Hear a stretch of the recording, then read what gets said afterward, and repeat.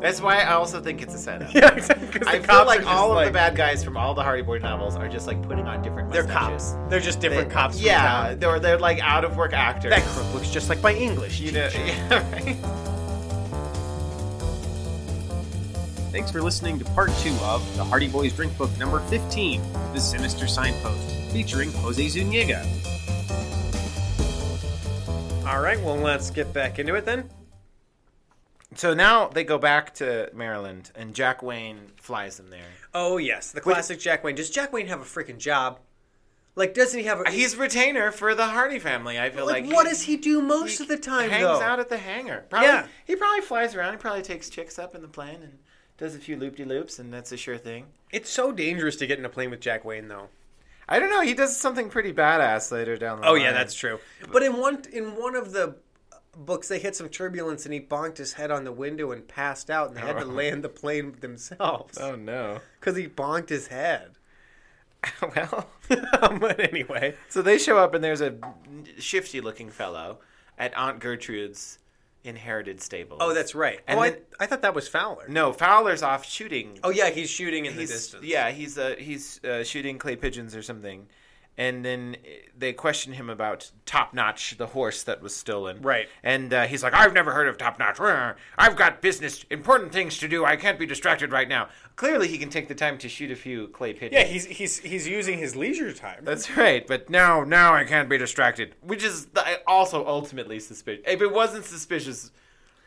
They're detectives. Aunt Gertrude got a telegram that said she inherited retired stables, retired horses and stables and land and property from a friend she didn't even remember that she had, who also had no heirs. Yeah, and then a famous racehorse goes missing, and that's the first place they're going to check. Come on, Hardy Boys.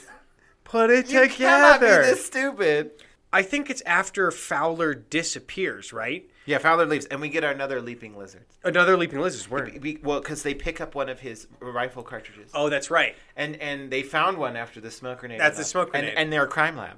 Right, so they go to the crime lab. They compare them microscopically, and it's a perfect match. Perfect match. Yeah. But Batman reconstructed a shattered bullet from inside a brick and got fingerprints off of it. If Batman can do it, and do you think that would hold up in court? That's why he's Batman. That's why he's Batman. Yeah. But the Hardy Boys don't have any jurisdiction. No, they have none. They're minors. Working with the police and interrogating suspects and interrogation. We want to ask you a few questions. And they do this across state lines. I know. Like, they're from New York, but then later they interrogate prisoners in Vermont. In Virginia. And Virginia. Maryland. Like, they have no jurisdiction in any of these places. Let's go to Vermont. That's why I feel like it's a ruse. That's why it's all set up. Yeah, so they... Actually, I got to a point here where I was like, hey, what about the race cars? Yeah, right?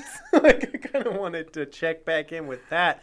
But they decide that so they go and Fowler/Dodson, because we find out that his name is actually Dodson, right? Right. So they go to Mr. Alden's house, and he's like, well, I have to pay the ransom. I'll pay the $50,000. Yeah, I just want that horse back. I care so much about Top Notch. I think it's more the breeding potential of a prize racehorse. I mean, That's I can see that. Yeah, they're at his house, and he doesn't even inquire as to where Roger is. No. But he really cares about the Top Notch business. And then Frank looks up at some photographs on the wall and suddenly has this big moment. And that's another Sherlock Holmes reference. Right. In Hound of the Baskervilles, Sherlock Holmes is like in the middle of a dinner conversation and looks at a painting on the wall and is like, holy shit balls. Exactly. You're related to this guy. You know that guy? Yeah. So surprise, surprise, Mr. Fowler at the retired horse stables is the cousin of Mr. Alden, right? Right, and they're enemies. And remember earlier when they were like, "Do you have anybody that you enemies?" And he's like, "I'm a famous millionaire." No, I mean there was this one employee, but I can't think of anybody else. Oh, my cousin, yeah. He definitely. But it's basically like the classic extended family thing. Didn't he like give him a bunch of money and a job, and then he's like came and asked for more? Yeah, and he wanted more, and then. He wanted to have a racehorse stable, and he got him one in Maryland. Yeah, and then he's like, "I want to own it." He was like, "I want more money," and he was like, "No." And they're like, "Well, do you have any idea where he can be?" He's like, "Well, he does own a bunch of land in Vermont." In Vermont, he owns a ton of land, and they're like, "Well, let's go to Vermont and check out this criminal's land." So Jack Wayne spins up the propeller again. Yep, flies him out there. They see a sign that says when they get out there and land and get out, I guess, to the farm. There's no transit in this, though. No. They just go up and they go it's down. Off Highway 15. Right. Yeah. Oh, yeah, that's right. Highway 15. they were 12 miles north of Haversville. They never go back to Haversville, I guess. But they see a sign that says private property, no trespassing, and they're like, let's check it out. Yeah, this must be Dodson's land, right? They see a no trespassing sign and they're like, That sounds this like is it. Only a criminal wouldn't want strangers trespassing on their land. They find a cabin, and I wrote criminals go to cabins. Criminals do go to cabins. Because in the Hardy Boys, whenever there's a cabin, there's either criminals there or there's criminals that have just been there. They don't see anybody. They wait. They stake it out. They go in the cabin. They break into the cabin. There's not a lot of dust. And there's canned food. Suddenly the boys heard the voices of men in the distance. Someone's coming, Joe said excitedly. Sounds as if they're approaching from the woods behind the cabin. Let's get out of here, Frank said. The boys dashed through the door and across the clearing to the edge of the woods. They took cover in a clump of thick brush. A moment later, 3 men appeared around the corner of the cabin. That tall guy is the one I tailed from the restaurant in Clayton, Joe whispered. And we met the short one at the Southern Pine Stables when we were there to see Dodson, Frank hissed. Neither of the Hardys recognized the third man, who remarked, Dodson would nail us to a wall if he knew we were coming to the cabin. I'm hungry. Another said. I can't wait till dark to get some of that canned food. What? What's the canned food? It's like this take the canned food into the woods with you, all of it. Like, why is any of it at the cabin? You should show up at the cabin and be like, nobody's been here in months. No, they're camped out in the woods like a mile away. You gotta wait till dark. And specifically canned food. Also, who really wants canned food? I want some more of that canned food. Come on. You think they'd say something like, I want some more of that, the only food we have. Like, so, why wouldn't you just say food? Why do you have to single out that it's canned? Delicious canned food. Like, if I know that I have nothing but canned food, I'll be like, do you want some beans? Or do you want some canned beans? Do you want some Spam? I'm not like, do you want some canned beans? I know you know it's canned because we've been eating here together. Idiots. And so then Joe runs up to overhear what they're saying, and he falls through the porch. The rotted wood of the porch. So he's stuck waist deep, and then all the crooks just come out. And they're like, oh. But don't they get away? They get in a fight. Okay, yep. And Frank judos somebody over his shoulder. Yeah. Jiu-jitsu and judo. But it's also judo fashion, so once again I'm picturing him in this like sleek Japanese. He takes time to change. You know? They also allowed Joe to climb out from between the planks. I mean, he's literally trapped in the planks. He can't escape before the men get outside. And then the men show up and they're like kind of, I don't know, stare at him until he climbs out. And then they get in a fight. Stupidest criminals. No, punch him while he's trapped. And then Dodson runs up and then he's like, hold it! And then he pats his rear pocket significantly. I don't know what the fuck that's all about, but it definitely shuts the fight down. Like, I'm just picturing him like advertising sex work. Like hey boys, do you want some of this? Everything screeches to a halt. And then, oh, boss, are we gonna rape these boys? Whoa, no. The line is, hi, boss. One of the men said nervously, we came to get some canned food and caught a couple of snoopers. Oh, God. And then what? I mean, it's presumed that, I don't know, there's a gun in his back pocket or I something. guess that's what it's supposed to be. I don't know. They send some guy to pick up the ransom or deliver the ransom demand.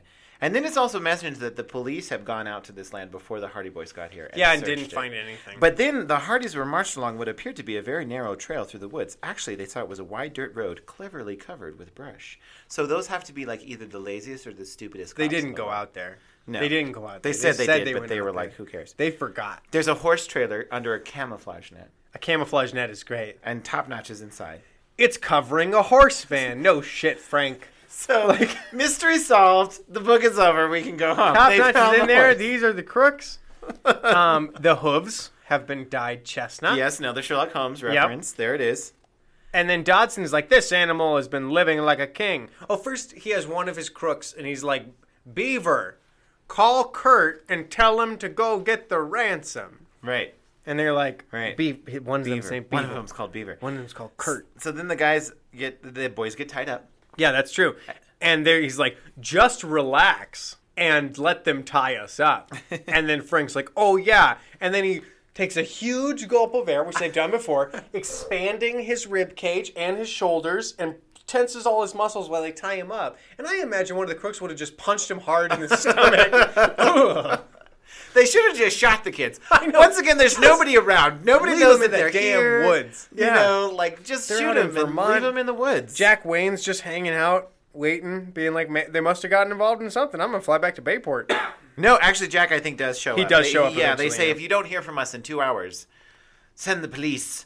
So, but before... They get tied up with the horse. They get tied up with the horse, and so they're all... And there's a wonderful illustration. Yeah. Yeah, but anyway, they're like, let's make a ton of noise. And because they get untied, obviously. Yeah, they get untie them. And then then they relax. They relax, Yeah. and then the ropes, And the ropes just fall off. right off.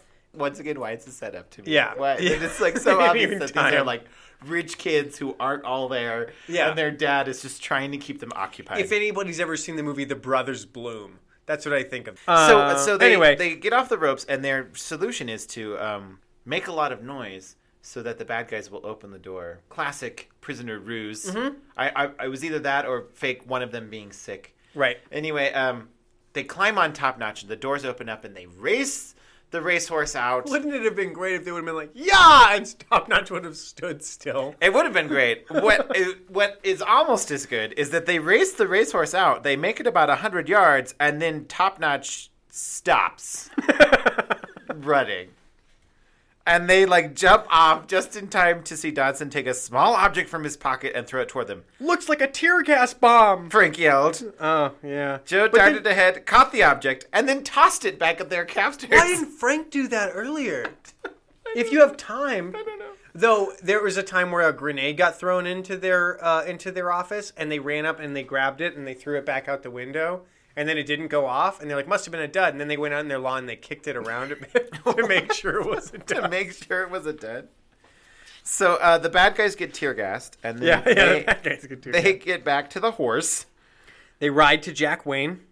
Jack Wayne has come with the cavalry because Right. it hasn't even been 2 hours, but he But he was got worried. nervous, yeah. He was Deus Ex worried. Yeah, exactly. These kids need cell phones.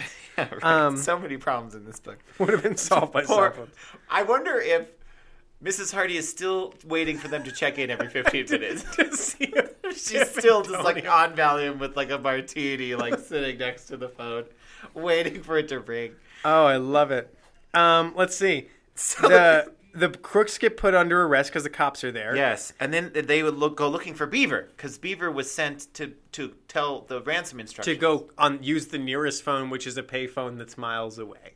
So they go down after the Beaver, and they pull go up. beaver hunting. They go as it beaver were. hunting.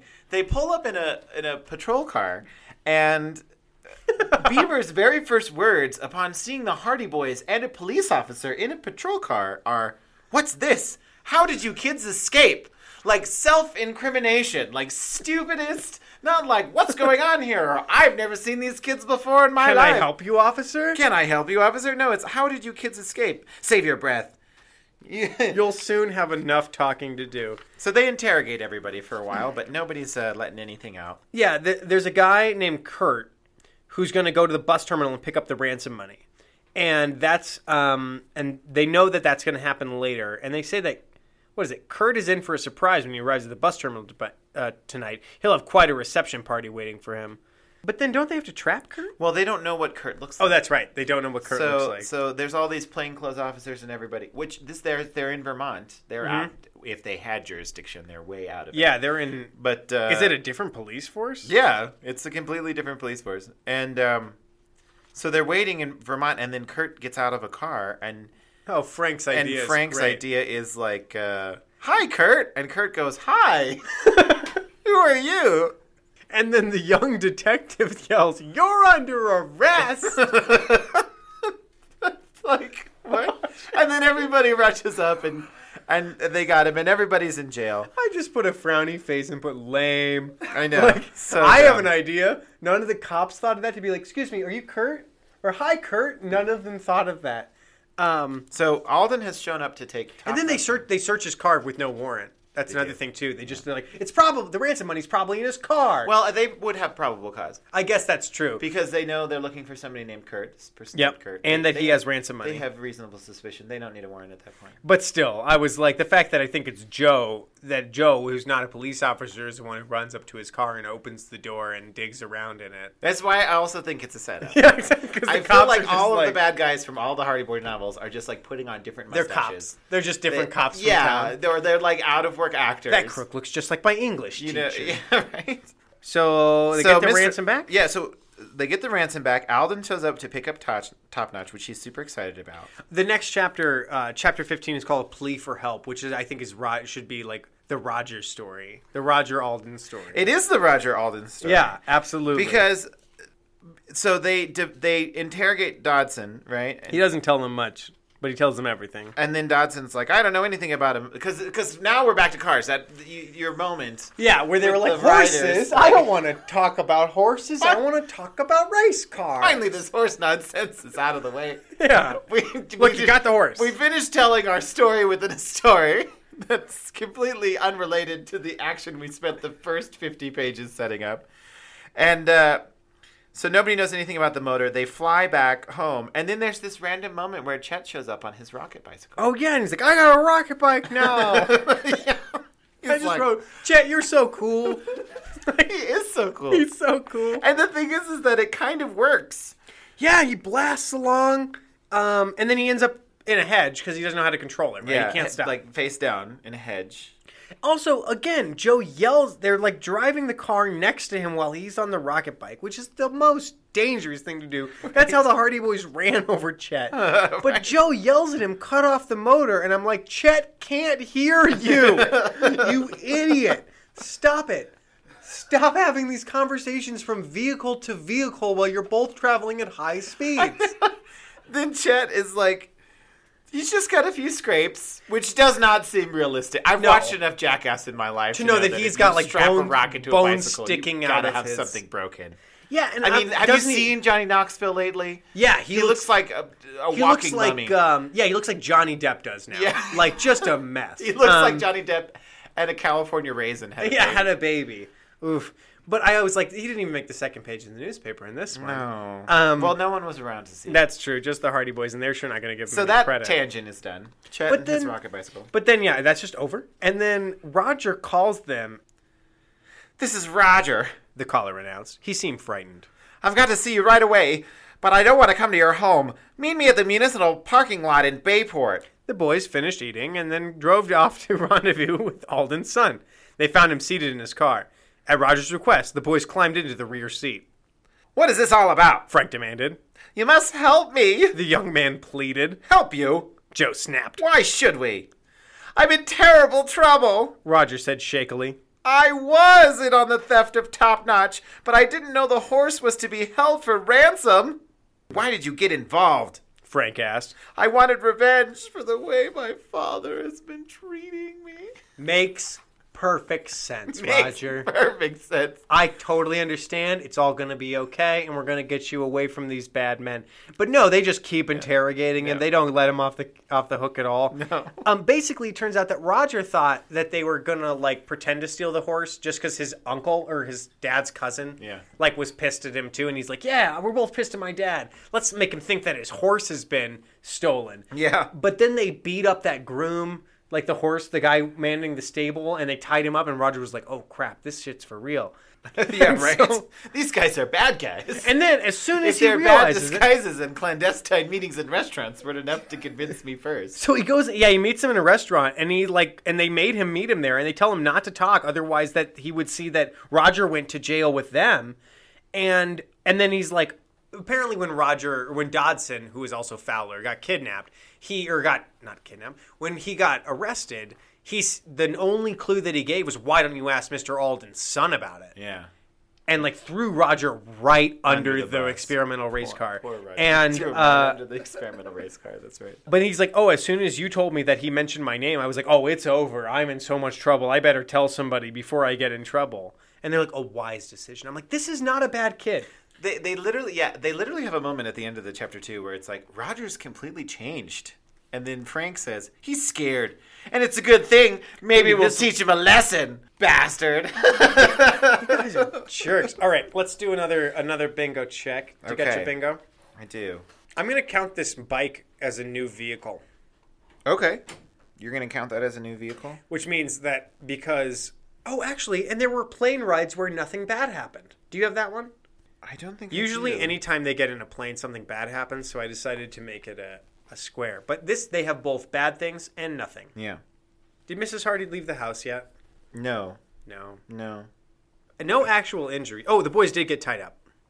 Yeah, I got that one. No bingos for me. How are you doing? I'm doing one where I'm like 1 or 2 squares away. Yeah, if I get Mrs. Hardy leaves the house and a cult, which is not happening in this one. A shipwreck. I need a shipwreck. All right. Roger just begged and confesses, pleaded for and then help. don't they find out that it will teach him a lesson? It'll teach him a lesson, Yeah. and it serves him him right right for getting involved with crooks just to get his dad to talk to him. But now, major twist: Dodson has escaped from prison. He escaped from, they were moving him from one jail to another or something? Yeah, and we get our 5th leaping lizards. Leaping lizards. Our fifth and final, yeah. Yeah.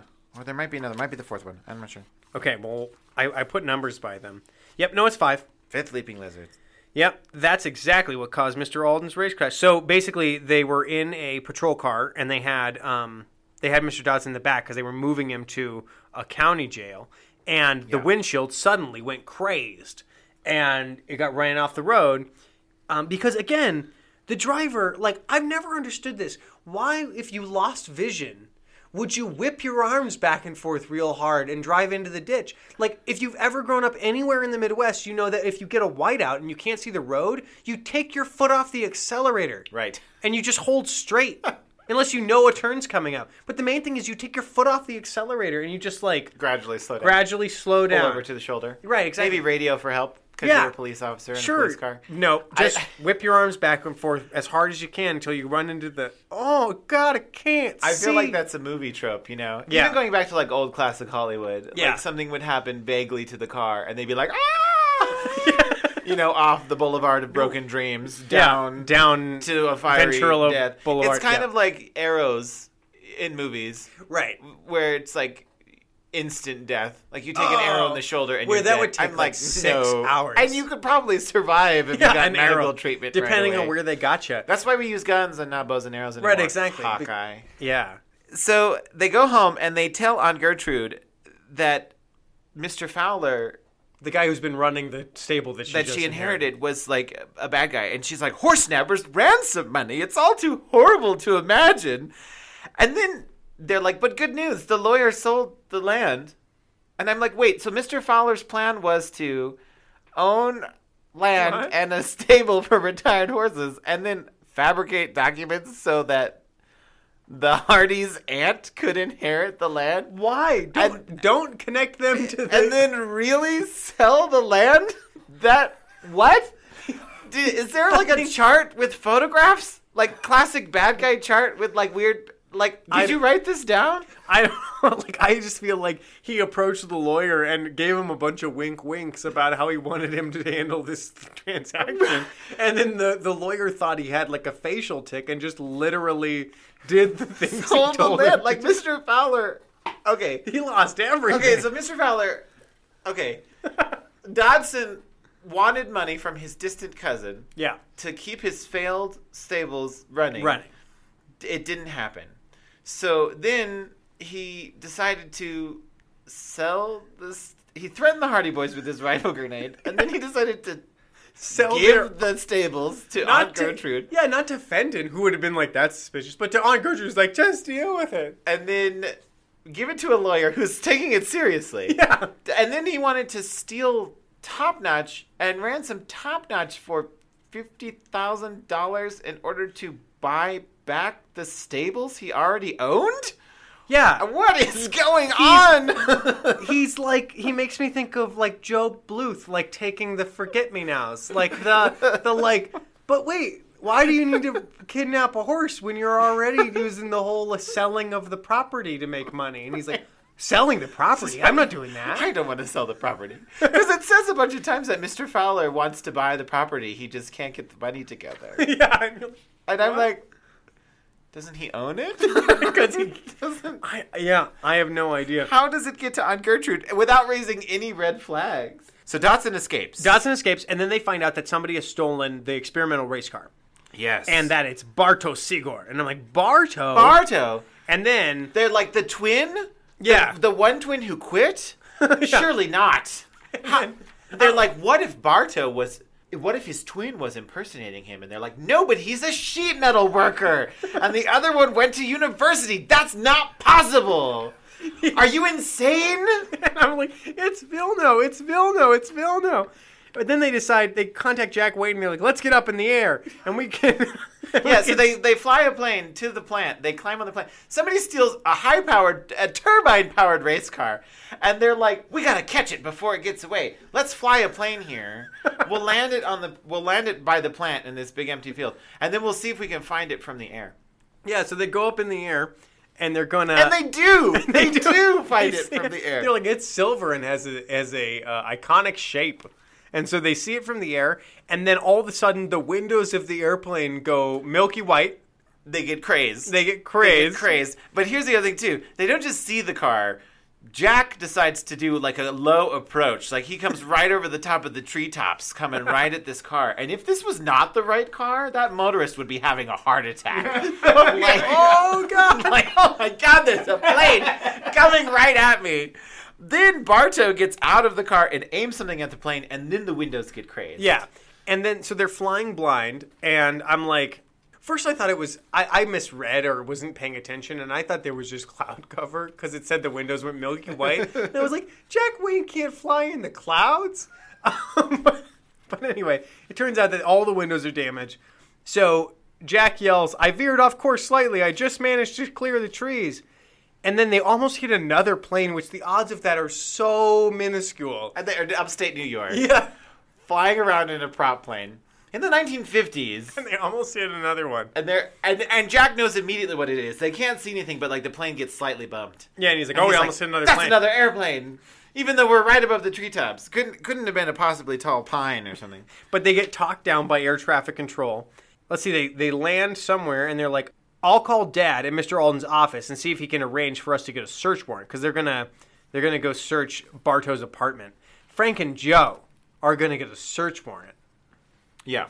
Because that's why it's fake. Like, they're going to show up at the judge's office, and they just don't realize that that's the curator's office.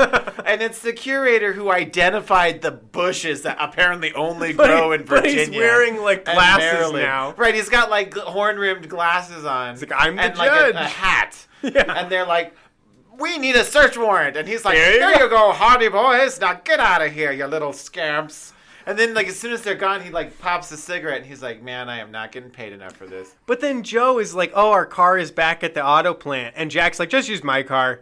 Well, here's the other thing, too. Everybody lets everybody use each other's cars all the time. Right, and this is going back. After the windows get crazed on the plane and they land, yeah, emergency landing. It inspects the windows, and he says, it looks like something has upset the molecular structure of the material of the windows. I'm sorry, you're a pilot? Also, what the fuck kind of technology can do that? Yeah. And this will get to my the main favorite reason point, why these crooks are so stupid. Let's see, they go to the apartment. Everything's been emptied. He's clearly cleaned it out. Obviously. So the experimental race car's been stolen. The stolen horse has been taken back, but there's going to be another race. Right. They do find a new note at Bartow's apartment, though. Oh, a new letter. A new letter, yeah. And it's also weird. Can I read the weird letter? Yes, absolutely. Dear Bartow, I'm sorry to hear that your brother had trouble with his employer and moved on. Perhaps the strain of his labors was too much for him. I wish you could visit me. I'm still operating my old mansion as a restaurant. One night I had 40 customers. They came from miles around. However, I have competition about 2 miles north of my place. It's called the Claymore. Tonight, I intend to go there to see how well they are doing.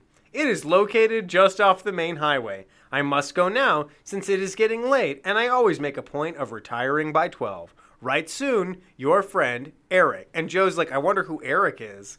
Who cares who Eric is? Go to this place. Well, the first letter said, Dear Eric. Yeah. Yeah, didn't it? I feel like it did. It did say Dear Eric. And then they're now finally wondering who Eric is? Wait, who's Eric? Yeah, they didn't inspect that. But they also find some carbon paper. That's true. And they use the carbon paper to find out that there is a secret code. And that the carbon paper is like, it only shows some words and not other words and they can tell by using it as cracking. Right. They crack it. Surprise. Yeah, they crack the code. The letters have a code in them, but they don't do that yet. There's a little thing that happens. So what happens before they that? go home, and Aunt Gertrude is like, "Oh, thank goodness that place is sold." Oh, yeah. Like, I feel like she's like, I hope the new owner is an expert in caring for horses. They're like, I thought you didn't like the horses. So apparently somebody did buy the stable. So Dodson's fucked himself really hard, and it's just so dumb. And then Chet shows up, and he's got model rockets. Oh yeah, that he's going to mount on his bicycle. Yeah, he's got model rocket engines that he's going to mount on his bicycle, and he's like, well, tomorrow I'm going to show you the grand test. And they're like, get out of here, Chet. He says, yeah, these are jet engines, and I didn't even have to build them myself like you could. The hobby shop sells these units for model planes and boats. What boats have jet engines on them? What model boats have jet engines on them? About 4 of them will produce enough thrust to propel my bike. Then they say, if you insist on going ahead with the project, just make sure there are plenty of hedges around for you to fall into. Like, it's so supportive. Yeah. Although I would strongly caution my friends if they definitely wanted to get on. And then they have Then pie. there's a race. Yeah, they have pie. And then there's a race, but they know the race is coming. So the car has been stolen, right? The horse has been returned.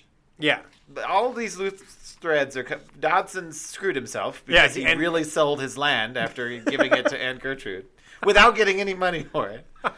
And we know that Bartow and Vilno, surprise, surprise, have been working together the whole time. Those sneaky foreigners. Sneaky twin brother foreigners happen to be working together. And there's going to be another race. And the windows might get crazed. That's right. Frank and Joe's plan is that they're going to drive their car around the route of the racetrack in the middle of the night with their lights off.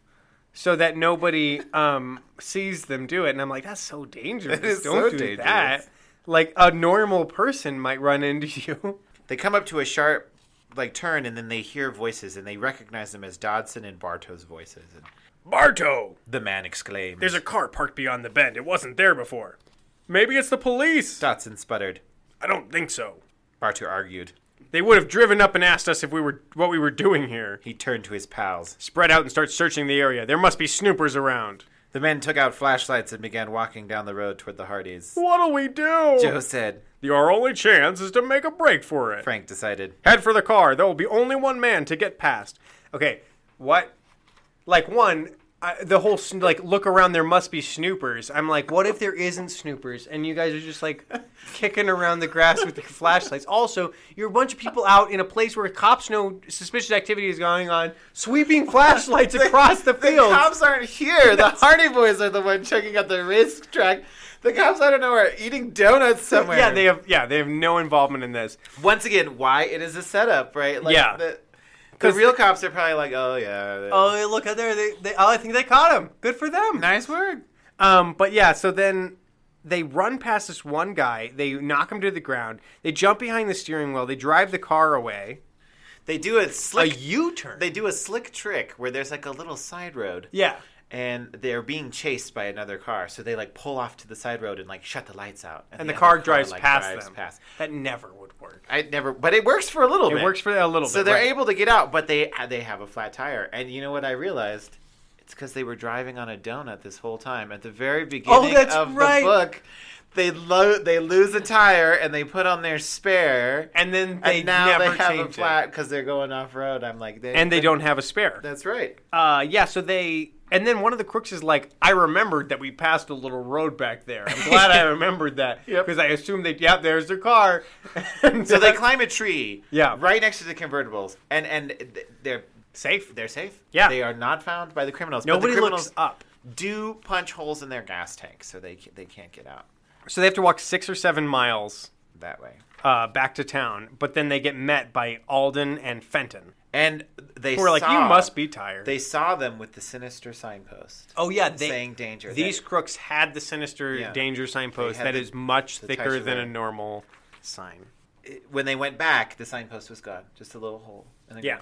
But then, twist of twists, and the thing you never thought would happen Roger gets kidnapped, and Alden actually gives a shit. He actually cares that his son Alden has is at the kidnapped. point of collapse. And then he's like, if Vilno and his gang want my motor that badly, I'll give it to them. That's all Roger wanted to hear. I know. That's all he wanted to hear Maybe he's the mastermind. Maybe he was behind the whole thing. He knew that something like this had to happen. Something. Yeah. He was playing the long game. But I need to know that I am more important to my dad than his cars. So the Hardy Boys go back. They have no idea. They have no leads. They don't know where Roger is. They crack the code, though. They do. They're like 2 pieces of carbon copy paper. That's suspicious. And I've never used a typewriter, so I don't know how many pieces of carbon copy paper would be suspicious. But apparently the Hardy Boys do. Yeah, when they read the uncoded message, it says, Hardy's, sons of detective, here. I'm sure they're investigating. And I was like, you didn't need a code for that. Oh, here's the deal. It gives you how certain words only show up on the paper. So yeah, Hardy's sons of detective here. I'm sure they're investigating. And then moved lab to old mansion 40 miles north of Clayton on Route 12. So not a very good code. No, because they cracked it. Code. So they know that Aunt Gertrude and Mother won't be... They're going to go stake out the hideout. Yes. But then he's like, okay, but since Mother and Aunt Gertrude won't get home from the theater till late, I'll ask Chet to stand by the phone here. Yeah. He can tell Dad where we are if he should call. So Chet just has to hang out at the Hardy Boys' house by their phone. I know. They're so mean to Chet. Waiting for somebody to call. And then he's like, I'm taking my bike to a secret spot early tomorrow morning. It's ready for a supreme test. And I was like, and I bet Frank was going to be like, that's not the book we're doing, Chet. Yeah. We're not doing your rocket bike book. Stop trying to make the rocket bike happen, Chet. It's not going to happen. We got a mystery to solve. Sit by that phone. Sit by that phone. Wait for my dad to call. And when he asked, tell him we went to a vague mansion somewhere. God, you fat piece of shit. Bye, Chet. See ya. See ya. Glad you could be a part of the mystery. So they go up to this mansion, which definitely needs to be added to... Mansions need to be added to bingo. Mansions, yeah. Let's see. They look inside. They see a physics or electronics laboratory inside. Yes. They know what that looks like. Yes, and they see Vilno, Bartow, and Dodson. Yeah, all the bad guys are there. But then somebody sneaks up on them. Oh, yeah. And Frank punches him. Right. But somebody else is there, and then the boys can't move. The boys are frozen. Yeah. Some powerful invisible force is holding them. Which is like, I'm like, wait, this is something outside the realm of the Hardy Boys universe. No, it's not. Force fields There's and things an explanation. Like that. Right. There's an explanation. They're caught in a sonic trap. That's right. You'll get caught in that sonic trap yourself, Tadlow. I don't know who Tadlow is. He must be the guard. Okay. And then they're like, how do you like our little sonic trap? How do you like our little sonic trap, Mr. Powers? Bartow sneered. And he says, it's another of Vilno's inventions, a device which encloses objects within a solid shell of hypersonic vibrations. Your father had the honor of experiencing its effects. They have a goddamn tractor beam? So, yeah, here's the thing. This is the ultimate reason that the criminals in this story are stupid. It's not the fake mustaches and the turned-up collars. It's not the, like, startling confessions in front of police. It's not the confusing kidnapping of horses and children. And selling... No. It is that this guy has a sonic trap that is capable of immobilizing human beings. Yeah. And it's explained by him that the signpost marked danger has a sonic weapon in it that is capable of disrupting the molecular structure of glass. And he somehow is unemployed, poor, and doesn't have contracts like with DARPA. Like... If the government is interested in Alden's motor because it goes real fast, why are they not talking to this guy who literally, sonic traps that can immobilize people? Think of the military application. Yeah, exactly. Like, we could freeze that whole army. This is the Cold War. This guy could make millions of dollars. He could stop missiles in midair. He could craze their guidance systems with his sonic beam. And then he says, your plane was the first object on which I tried the portable version of my hypersonic generator. He got out of a car, pointed a handheld device at them. And crazed the windows of the plane. Of an airplane. This is at a time period where they didn't have ICBMs. That nukes were flown on bombers. Like, this is revolutionary technology. You're going to save the world or destroy it. Star Trek nonsense. This guy should be worth billions of dollars in defense contracts. And then they make it, so then they explain, for some reason they feel the need to explain to Joe and Frank, like everybody does, what's going on, because that's part of the, I guess, the cover. They're like, oh, Bartow and Vilno have been switching places a bunch of times. And they're like, and Joe's like, you're not a sheet metal worker. That's where you're wrong. My brother and I were both trained in sheet metal work as youths, but I never claimed it as one of my skills. My ambition was to become a scientist, a genius scientist who will change the world. Like, yeah, no, you can't be Bartow. You're not a sheet You don't metal know how to be a sheet metal worker. So then, what is this nonsense? You're a sheet metal worker. I don't understand. So they find out that Alden and Fenton have both been captured as well, and they get thrown in a storage room. It's with Roger. Roger. Roger was legit kidnapped. Right. Unless he's playing the long game. I mean, which I hope he is. I feel like Mr. At this Alden's point, I'm gonna rooting for Roger. He's going to get a scotch full of arsenic here in a little bit. Yeah. Roger's well, I mean, he's kind of. fat. Well, maybe the fact that he came to rescue him will mean something. Maybe. I don't know. I doubt it. He rushed up to him after he got in a car crash and was like, "You stupid child." Yeah, that's true. So after they explain everything, then Villeneuve says, "We've told them enough. Put them in the storage room with the others." And then they find an air vent. Well, Fenton explains that he got caught in the sonic trap as well, Yeah. which I'm like, well, that makes sense. No one knew that thing existed until the moment it was introduced. So Joe says one of the most. So they find a vent. Right. And Joe proceeds to say one of the most sexual lines. I know. I caught that as well. I've managed to squeeze through some pretty small spaces before. And I said, Joe, now is not the time to talk about Iola Morton. Oh! But yeah, he gets out. It takes him a long time. It takes way too many words and pages. But to crawl through a vent. He crawls through a vent. Yeah, but and thankfully it's not screwed in on the other side. Yeah, he just pushes the grate off. Which I'm like, what? But yeah, he pushes it out. He escapes. Everybody escapes. They're chasing after Vilno and Bartow and Dodson, and all of a sudden, they're seeing the truck pulling away. They're chasing them. We'll never catch them, Frank declared. Look! Joe yelled. What's that glow? His companions were startled to see a bright ball of light approaching the truck head-on. Just as a collision seemed imminent, the vehicle veered off the lane. This was followed by a loud crunching sound. What's that? Alden shouted. They detected a roar as the glow grew closer. Then it suddenly vanished. Second later, Chet Morton coasted out of the darkness on his jet-propelled bicycle. Hi, fellas. Am I glad to see you? Chet, what are you doing here? Frank exclaimed. I began to worry when I didn't hear from you. The chubby youth explained. Had to put chubby in there. Yep. So did your mother and aunt. I decided to see what was going on. My car ran out of gas about a mile from here, so I came the rest of the way on my jet bike. His eyes widened. By the way, I almost ran into a truck. What happened to it? So Chet saves the freaking day with his stupid rocket bike. Rocket bike. Love it. And it turns, and their car is so badly damaged that they can't get the doors open. And I'm like, and we know that cars explode on impact in this universe. They do. They turn into raging infernos. But they managed to get the... But troopers... right then, a state trooper pulls up, and he's yeah. like, "Hey, did any of you see a wild kid on a bicycle? We think it turned in here. Looked as if it was on fire." I'm the one, Chet admitted sheepishly. Like that classic movie scene where he probably blazed past a billboard, and the cop was like, "Woo!" Yeah. You know, on his rocket bicycle. And then they said, they do a meddling kids line. They do. We'd have escaped if it hadn't been for that crazy friend of yours and his bicycle, the gang leader growled. Well, that's your hard luck, Joe told him. But anyway, the cop threatens to give Chet a speeding ticket. And then Chet's like, I wish you wouldn't. And he's like, well, okay. And then they don't. And then they're kind of nice to Chet at the end. Yeah, at the end they're like, well, good for you. We warned you about that invention. Lucky for us, you didn't listen. Yeah. And so the lesson of the story is don't listen to the Hardy Boys. No.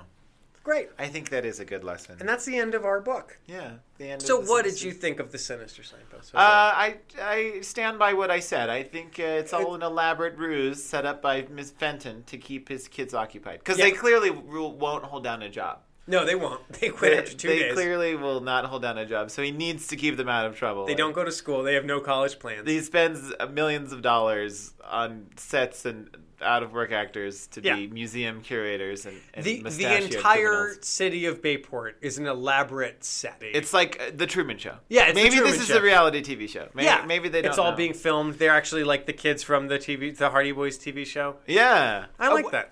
And if that's not the case, then this is just filled with the dumbest criminals on the planet. They're like, I'm going to sell my horse. I'm going to give away my horse ranch so I can buy it after I steal a racehorse. And then it's going to get sold to somebody else. And I can invent the most incredible machines, amazing technologies. But I want a fast car. To scam for some fast car. Steal a horse. Steal a horse and get a fast car. Yeah. All right. So. Well, I think that was pretty fun. We can do one last check-in with our bingo before we say goodbye. Yeah. Let's see if we get any. Because I got secret codes. Secret codes. I've got that one, too. Absolutely. And let's see. That's all codes. I've got. I know. There's no secret passageways. There's no gunfights. No. Is Bartow a red? No, Bartow's not a red. No red herring. Oh, Mrs. Hardy left the house? Mrs. Hardy left the house. She went to the theater. It's a tough game of bingo. It's getting harder and harder. It is a tough game of bingo. I like that they're changing it up, though. Yeah. I mean, like I said, I was a Hardy virgin, so the boys helped me out with that. Yeah. But I think that was a good way to start. Yeah. It was a good one. You never have to read another one. Maybe I'll check out some other ones. I don't know. Who knows? Just listen to the podcast. It's worth a laugh. But, Yeah. after a couple drinks. Yeah. It might be nice to go through. Do you have anything coming up, Jose? You have anything you want to talk about? Well, I guess one thing I do work at the Science Museum, and one thing that happens on a semi-regular basis is we do a planetarium program 21+, which is called the Great Space Escape. It's that's right. A combination of cool stuff in the planetarium, looking at planets, moons, constellations, but also a little bit of stand-up comedy, a little bit of science content. So come see the Great Space Escape and escape from space. That's right, and escape. All right, well, thank you so much for being on the show, Jose. Yeah, thanks for having me. After our talk with Owen Hickey, the co-owner and general manager of Celtic on Market, Jack and I went upstairs and had a glass of whiskey with bartender Aloysius Shuck. Al poured us a glass of Tyrconnell single malt Irish whiskey. This is the luckiest whiskey you can imagine. It's named after an Irish racehorse who won a race in 1876 against 100-to-1 odds. That is a lucky horse. These descriptions of these things are just kind of ridiculous sometimes. Oh, yeah, okay, so let's look at this. Nose, sweet and crisp with orchard fruits, and a malty character. Yeah, oak dryness and an oily note. An oily note doesn't sound No. good, but they make it sound like a good thing. Volume on hot, buttered granary toast with honey. Okay. I bet I'm going to taste whiskey. That is very good. I'm not getting buttery toast. I'm also not getting buttery toast. I think that those particular taste notes, but it is incredibly smooth. Yeah, I'm not getting an oily note. God, but it tastes very, very good. Yeah, it's great. I can see why this is named after like the luckiest horse in history. You know, you can definitely taste the peat. So, Al, how long have you been bartending here? I've been here for about a year and 3 or 4 months. So, do you do a lot of betting on horse racing? Being an employee here. No, not comparatively speaking. No, not really. I mean, I don't know enough about it to confidently pick either way. But like these guys, like a lot of good regulars, a lot of friends. So every once in a while, I'll go in on a bet or just throw a little bit of money around. Sure. But Yeah, I used to bartending up in Deadwood. I gambled a bit at the beginning, and then I stopped. if I gambled in a casino, it'd be bad because I'm a big poker player. Yeah. Oh yeah. So I love playing card games and whatnot. You got it. You just got to have clear lines, clear limits, and that's hard. But this is just so. I mean, anything can happen any race. So even the best handicappers, will go weeks and months and not hit anything. But the allure of it is that on a 10-cent bet, you can win thousands. A bunch of long shots come in depending on how people are gambling. Like you can, really clean up. yeah. But I mean, you're betting on animals. There's no. Yeah, they're living things with good days and bad days. It's not like sports betting where they're huge. Like I can judge what a human's going to do better than a horse. If the horse doesn't want to run, it doesn't want to run.